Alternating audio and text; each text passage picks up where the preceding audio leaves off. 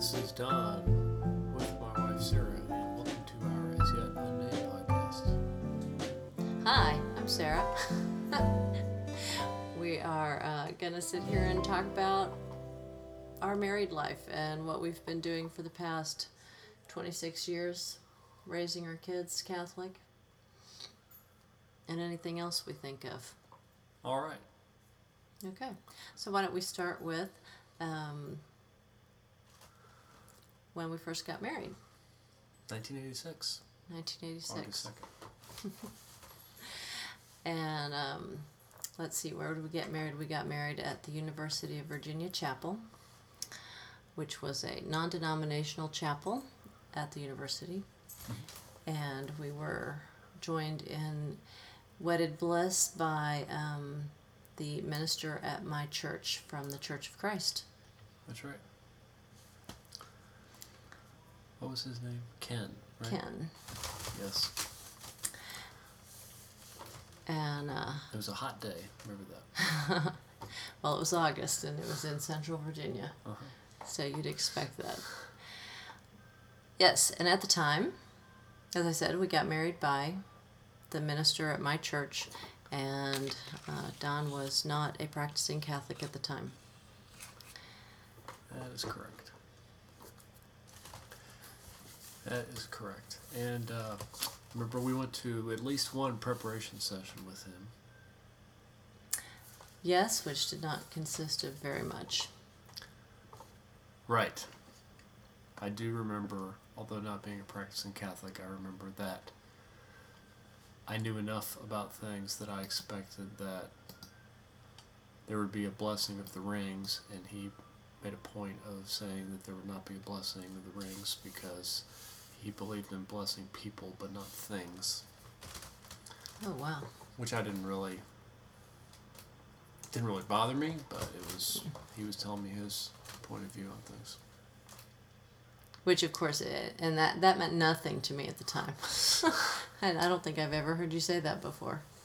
Yeah. That was what stood out to you, huh? I remember that, yes. Yeah, I don't really remember much about that session at all, actually. I remember sitting in his office and that it was, maybe half an hour long. Yeah. But I don't remember what else we discussed. Right. I don't either. Did we talk about birth control? That was one of the things that... I don't think so. No. That's what I usually hear about Protestant marriage prep. It consists of what are you going to use for birth control and what reading do you want at the wedding. Right. So that's about it. Yeah. I mean, I'm sure there was more to it, but that's all I recall. That's the one thing that I really do recall. Mm-hmm. Besides the fact that we were at that church in Centerville, or wherever it was, in Northern Virginia. Drainsville. Yeah, a long way from Charlottesville. But that was your home church when you were not in school. Mm-hmm. Right, that was the church we'd been going to all through high school and college. And, so then we get to the wedding. And, I didn't think about it, but it was, hadn't been to very many weddings at that point, and it lasted all of about 7 minutes. And I definitely remember my one friend who was Catholic showing up on the doorstep of the chapel just as we were leaving the chapel. Because she was a few minutes late driving in from out of town, and she was Catholic, and she thought it would be at least an hour long. But we were in and out in 7 minutes. That reminds me of the time when one of your friends, Shelley, got married down in Newport News, and I was with a couple of the other boyfriends of girls in the wedding party, and we ended up going the wrong way on the highway and went all the way across the James River or the York River or whatever it was, because we didn't know we were going the wrong way till we got on the bridge, and then you can't get off. It's 17 miles long.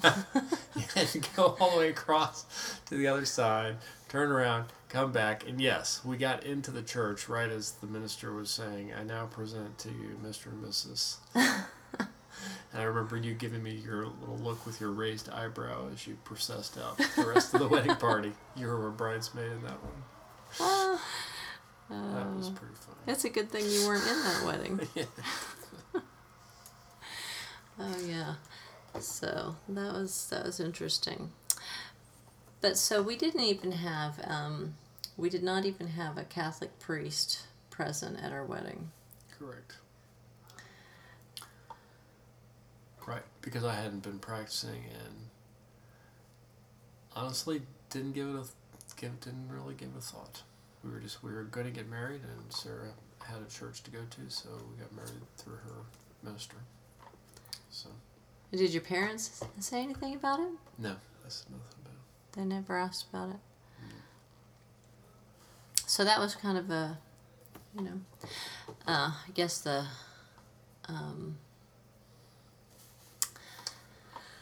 I guess I was always planning to convert you to my church.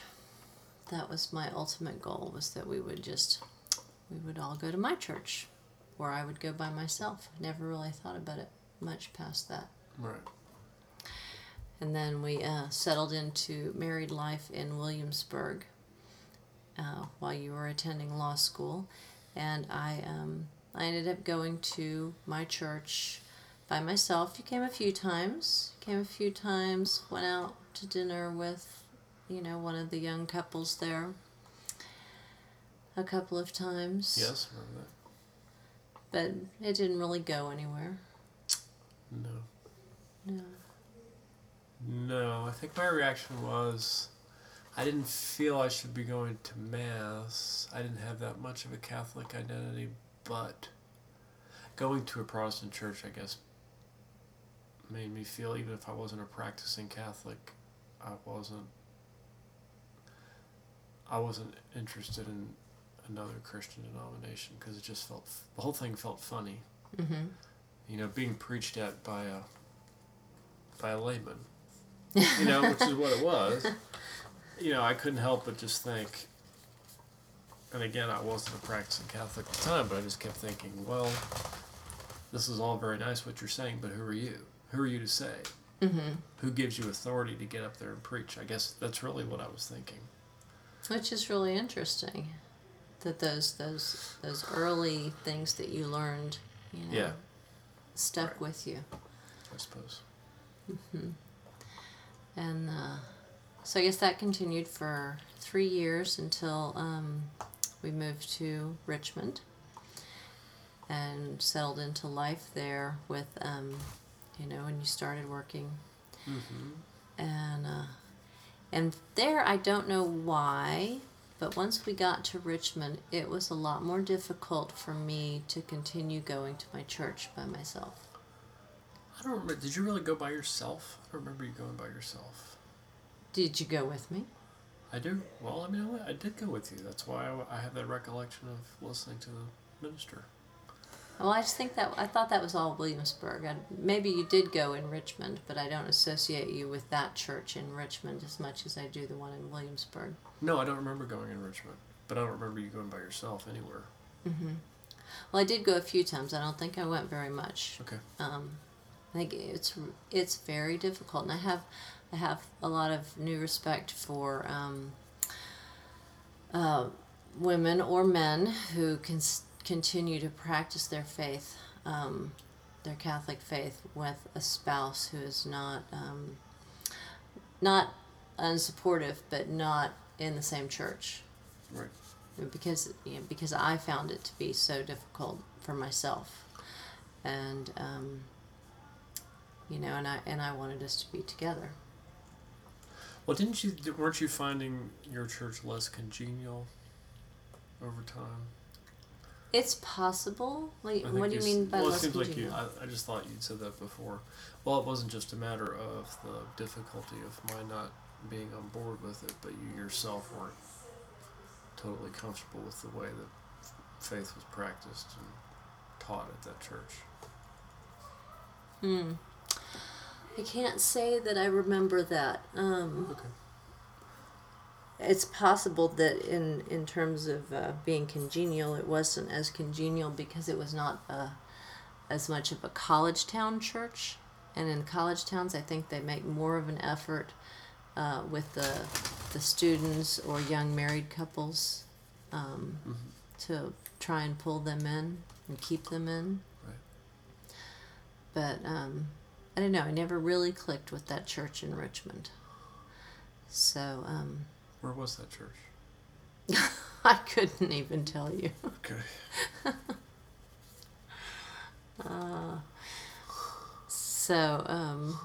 Yeah, that one was kind of forgettable. So that was the way things were for several years. I mean, at that point, we'd been married 3 years, and then... our first baby came along. That's shortly after right. we moved to Richmond. Yeah. Then we had our first baby, Kate, and there was that fateful day when we were visiting your parents up in Virginia, and she was how old then? Over a year. And she was over a year, maybe about 15 months old. I don't remember. So we were visiting and sitting around the kitchen table, and Don's dad said, "So when are you going to have her baptized?" He was the voice of the Holy Spirit. So, I gave him my little spiel about how we were going to raise the children in my church, and that in my church you wait until they're old enough to ask to be baptized, old enough to claim the faith for themselves, just as I did when I was 11 years old. And so that was, he didn't say much about that. Right. Don't remember we argued about it much, but then we got home. Right. And you had something to say. Yeah. So I guess I felt at that point that it was, I guess I had sort of been feeling sort of a tug that I should become a practicing Catholic, and so I wanted our daughter to be baptized. So I told Sarah that. Mm-hmm. I felt very strongly about that. And it And was. explained, we had a good discussion about it. Yeah, and it wasn't just the baptism thing. Another part of the discussion was that you wanted us to go to church as a family. Yes, yeah, because I remember we had a real struggle there for a while where it was, because I respected you, I didn't want you to, I guess the difficulty I felt was I did want us to go, I thought it was important for us to go together, but I didn't want you to come just out of a desire to have peace in the family. I wanted you to want to be there. So, and you weren't at the same place at the time that Katie was baptized. So. No, in fact, well, let's see. I think that you said that it was fine if I continued to go to the Church of Christ, but that you still wanted me to come to Mass with you. Okay. I could do both. And I might have gone a time or two. But frankly, I think I was just so happy that we were all going to church together. And to me, we didn't have the strict rules about, compulsory attendance on Sundays the way the Catholic Church does. Although I did grow up believing that if there was a church service, you had to go. So that meant Sunday morning, Sunday night, and Wednesday night. But I figured that it counted. If I was going to the Catholic Mass, it counted. So I had done my duty. Right. And so that was fine. And as for the baptism, that was a different matter. We talked about where infant baptism came from and the teachings behind that. But it was, I always thought in my head, well, if it doesn't count, they can always be baptized again later. They can always, ask to be baptized when they're older. Right. But it does count, right? Yes, it does. Yeah, and So around this time, I guess, this was around 1990, 91, pre-internet days, and a lot of material was available through the services of a wonderful organization called the Daughters of St. Paul,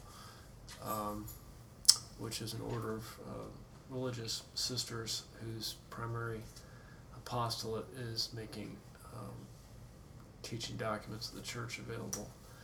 And they have bookstores, and they had ways you could order stuff. So I found out how you could write to them, and you could order things like I think there's a CDF document on baptism from probably around this time. It was from the 80s, I think, mid 80s or late 80s, on explaining why the church requires or encourages infant baptism and why it's valid, and got a copy of that and gave that to Sarah. I don't know how much you read that at the time, but and on the subject of infant baptism, the Catechism, I think, is citing that document I was talking about. It looks like from the footnotes it's actually from 1980. Catechism at 1252 says the practice of infant baptism is an immemorial tradition of the Church. There is explicit testimony to this practice from the 2nd century on, and it is quite possible that from the beginning of the apostolic preaching, when whole, quote, households received baptism, infants may also have been baptized. And it's quoting several chapters of Luke, chapter 16, verses 15 and 33, chapter 18, verse 8, 1 Corinthians 1:16. So I don't know how much of an impression that made on you at the time. I remember being impressed by the story of the where the whole household was baptized. It was the centurion. Right. Where his whole I think so. household was baptized, and so it was not unthinkable that there would be no children in the family. You know, of course there were children and probably babies, Right. and so it was kind of a revelation to me that there were, that people would just baptize everybody. Right. It was still a long time before I came to accept that that was a better way than choosing your own baptism, because I still remember my baptism fondly. I remember being 11 years old, and I don't remember if I asked my mom to take me to the church that day, but whatever, it was the day after Christmas that I said, that I went to be baptized at the church. I was ready and had asked for them to take me, and so we were visiting my grandmother. So it was at the church where I had spent my early years, and my grandmother had been going for years, and my mother had grown up in that church, and so the family, we just went over there on December 26th and had my little baptism, got dunked in the big tank with the painting of the River Jordan behind it, and that was a very special day to me. So I still, like I said, it was a long time before I came to think that infant baptism was valid, but we certainly have enough little pamphlets around the house now talking about it. So, and so our oldest was baptized when she was 18 months old. Yeah, that's right. And all of Don's family came down for the event. We had a little party. And that was, I think that was probably the beginning of our Catholic journey. That's right. Journey back into the church that you grew up in. Yep. So, sounds like a good time to stop. Okay. We can wrap it up here. And, what we didn't do? We didn't talk about what kind of a family we have. we got married in 1986, and we had a baby a few years later named Katie. But now what? And then she had a little brother, and another little brother, and another little brother, and another little brother. And then finally a sister. Yeah, so we have 6 children, and they range over a course of 12 years or so. That's right. 12 years apart in age, and so now we have this somewhat quieter nest than we used to have since they're growing up. But